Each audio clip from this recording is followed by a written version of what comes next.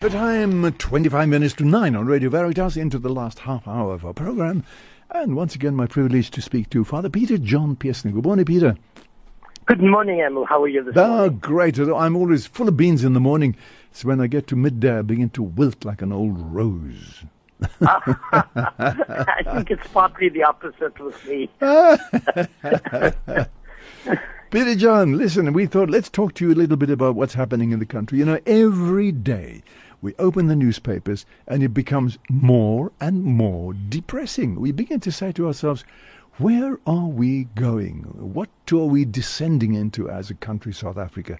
You know, there's the Gupta emails, there's the Helen Zille story, there's Claudia Motswening, there's Benu Ngobani.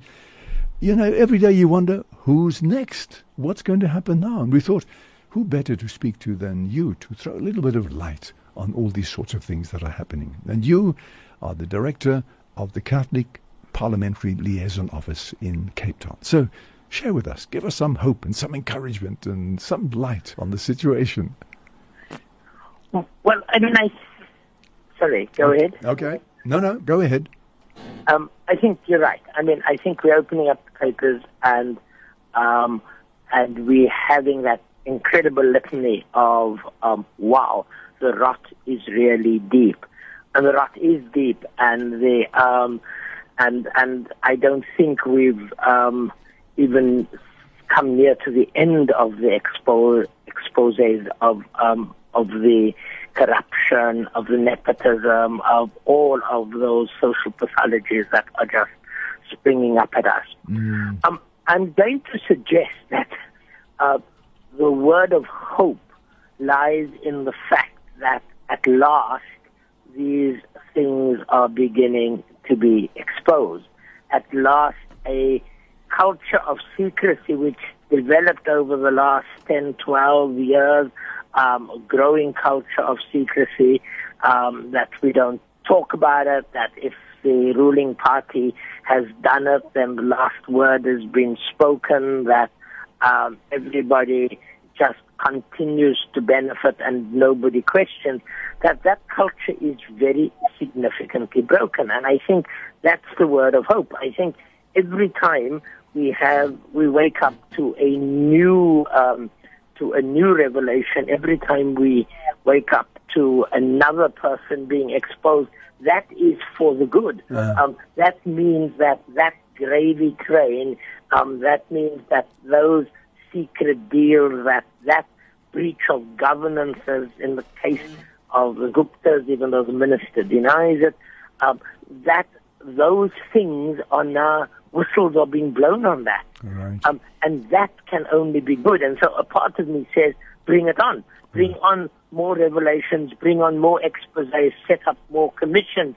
Because if the cloudy issue, for example, is one that we say, wow, then we've also got to say, wow, at least and at last, the relevant organizations down the line, especially from where I sit, especially in Parliament, have had the guts at an all-party level, with no exceptions, including no exceptions from the ANC, to say, this guy must fall, this must stop, we must put an end to the kinds of restrictions put on foreign music.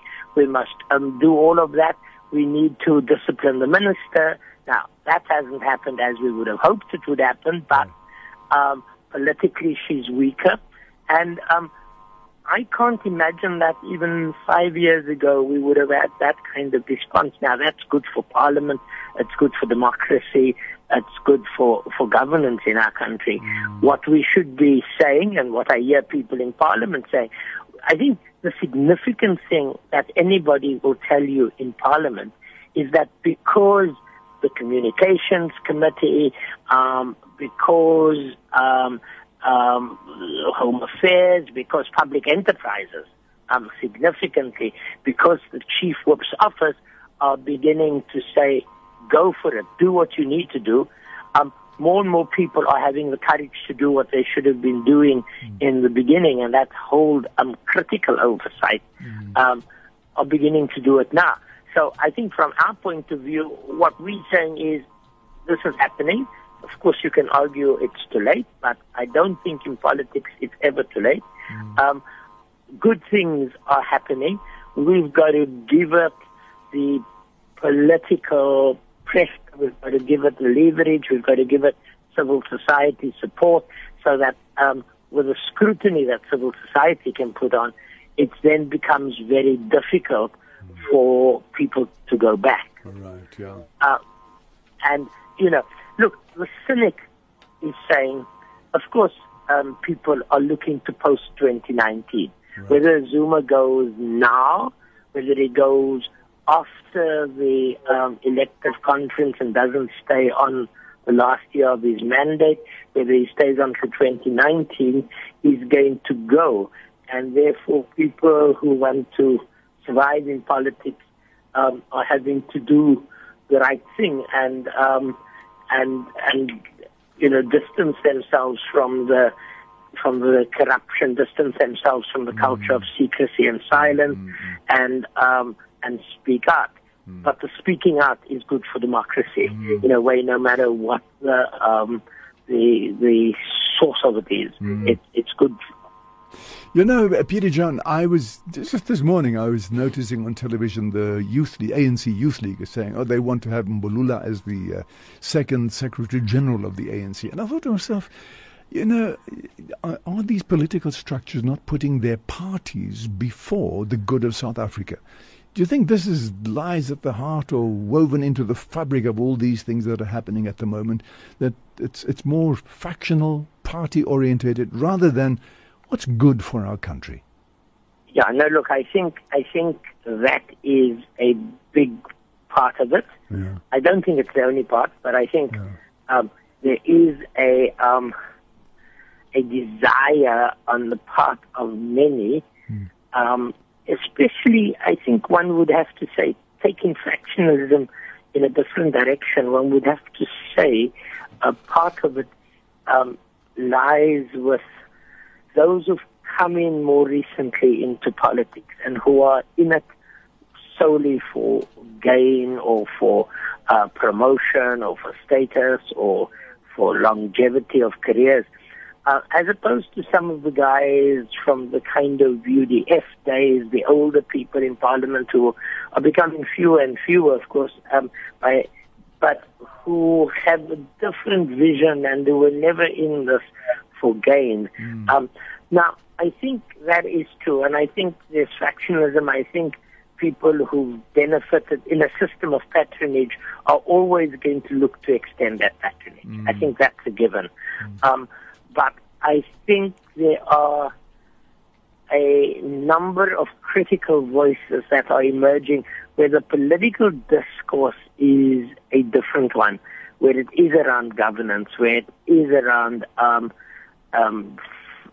dismantling patronage, where it is around dismantling corruption.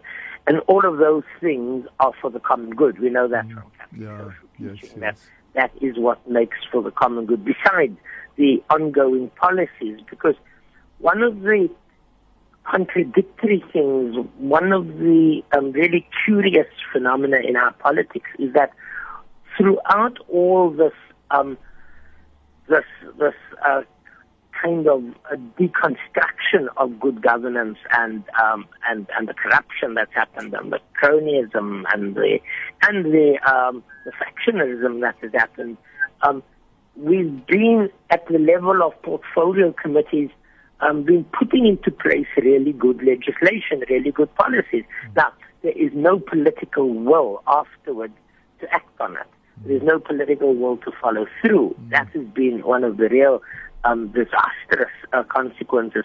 So we can always point to good policy, but we can't always point to good practice. And I think it's the people who are, you know, the minority who are beginning to do and say the right thing that we have to give support to. Otherwise, the kind of criticism that you leveled at the beginning of this question is going to grow despite the change of leadership. You know, one of the things we need to remember is that the change of leadership of itself is not necessarily going to put everything right. There's going to have to be a political will, a different praxis. And we in civil society, in the church and so forth, we have to be part of, without in any way getting involved in factionalism or party politics, we're going to have to be involved in creating a civil environment where the values are so strong and we push we push for them so strongly that it won't be easy for a political party to just do what they want to in terms of a leadership struggle. So I think that's where my answer to the factionalism, it exists. It's real. People are not going to give up what seems like a golden car just because it's the right thing to do. But there's enough unease around that at the moment for us to capitalize on. You know, the other thing that often strikes me about all this is these things are happening in society. I mean, the Helen Ziller episode, Mutsuning and Ben Ungobani and so on. These are all facts and these are all things that are emerging in our society at the moment. And I suppose people are looking for some kind of solution. Is there somewhere where I can go where I can get clarity of view, clarity of understanding about what's happening? But I suppose this is all part of living in society, that there's going to be no single line that's going to say, well, this is the way we should be going, or that's the way we should be going. These things are all out there, and everybody's going to have a different view about these things. And ultimately, when we have an election, everybody's going to say what they think. I think that's right. I think that's completely right. I think part of what we have to bear in mind is that this is an incredibly fluid situation politically. It's a new moment. It's a moment that's different. And I think it would be true to say it's a moment that's different at the moment and very fluid in the UK, very fluid in the UK, very fluid in the United States. I was watching the testimony last night on television of various people around the FBI chief. And, I mean, the political discourse is fluid. But it does allow, and I mean, what we contribute to it now from civil society, from the church, what the vacuum that we contribute to filling is what's going to shape the next stable or unstable continuation of this fluidity. I think that's what makes it a very exciting moment. That's what makes it important for people to participate, to raise their voices, to listen to difference, to acknowledge otherness, to do all of those things because it's fluid. If we don't speak in this moment as church, as civil society, we will lose a vital opportunity to shape something that's going to come. Politics is by its nature quite cyclic. So when you generally have to participate in order to ensure that values and so forth pertain.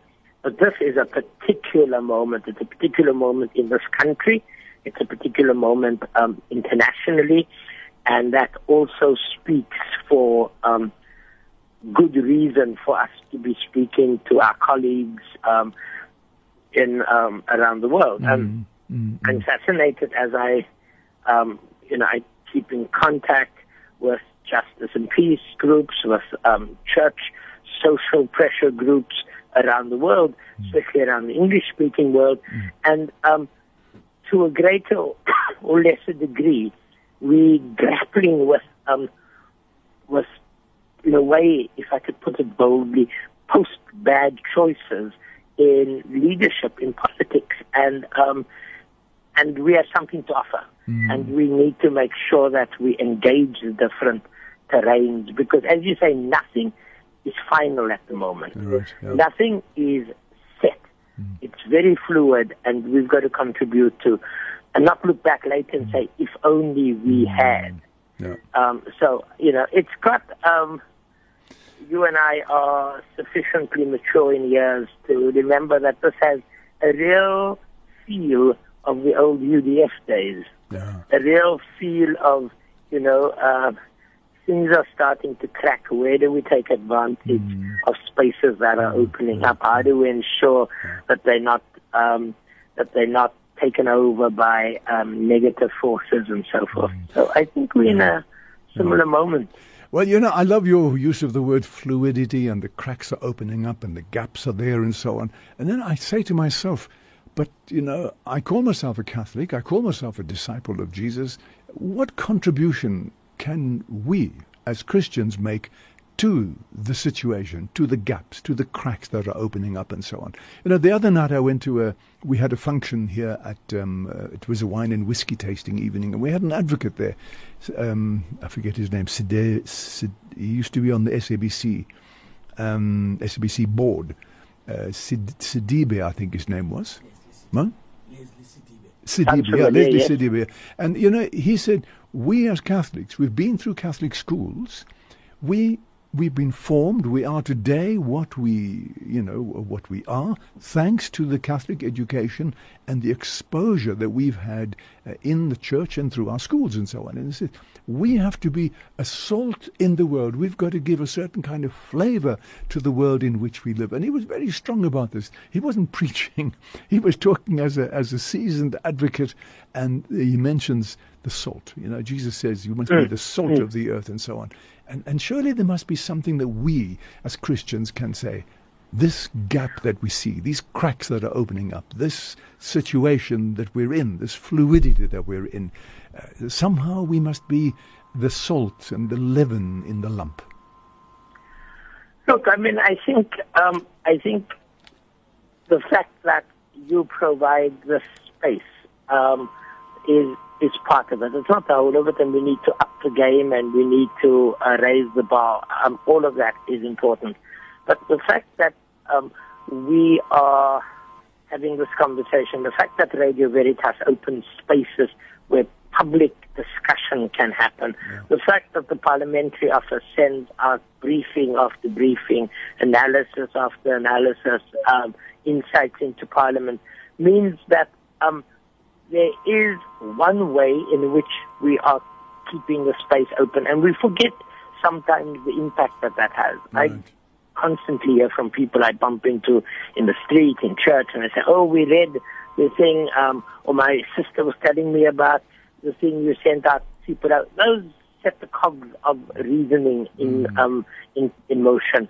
But I think we know that part of education and part of social education, cultural education, is almost a kind of, I don't want to use the word, but I can't think of another one, kind of trickle down. Right. That you've got to just hammer away at producing ideas, analysis that are in line with social teaching. We've had the privilege of being educated in the Catholic social thought. We have the obligation, therefore, to use the spaces. And I think we're doing that. I think we're doing that. I think what we really need to find, I look at the statements that Justice and Peace put out and the way those are increasingly being taken into mainline press and so forth, especially in the printed press. I think we need to consciously keep doing it, keep upping the game, keep having public discussions, keep sowing the seeds.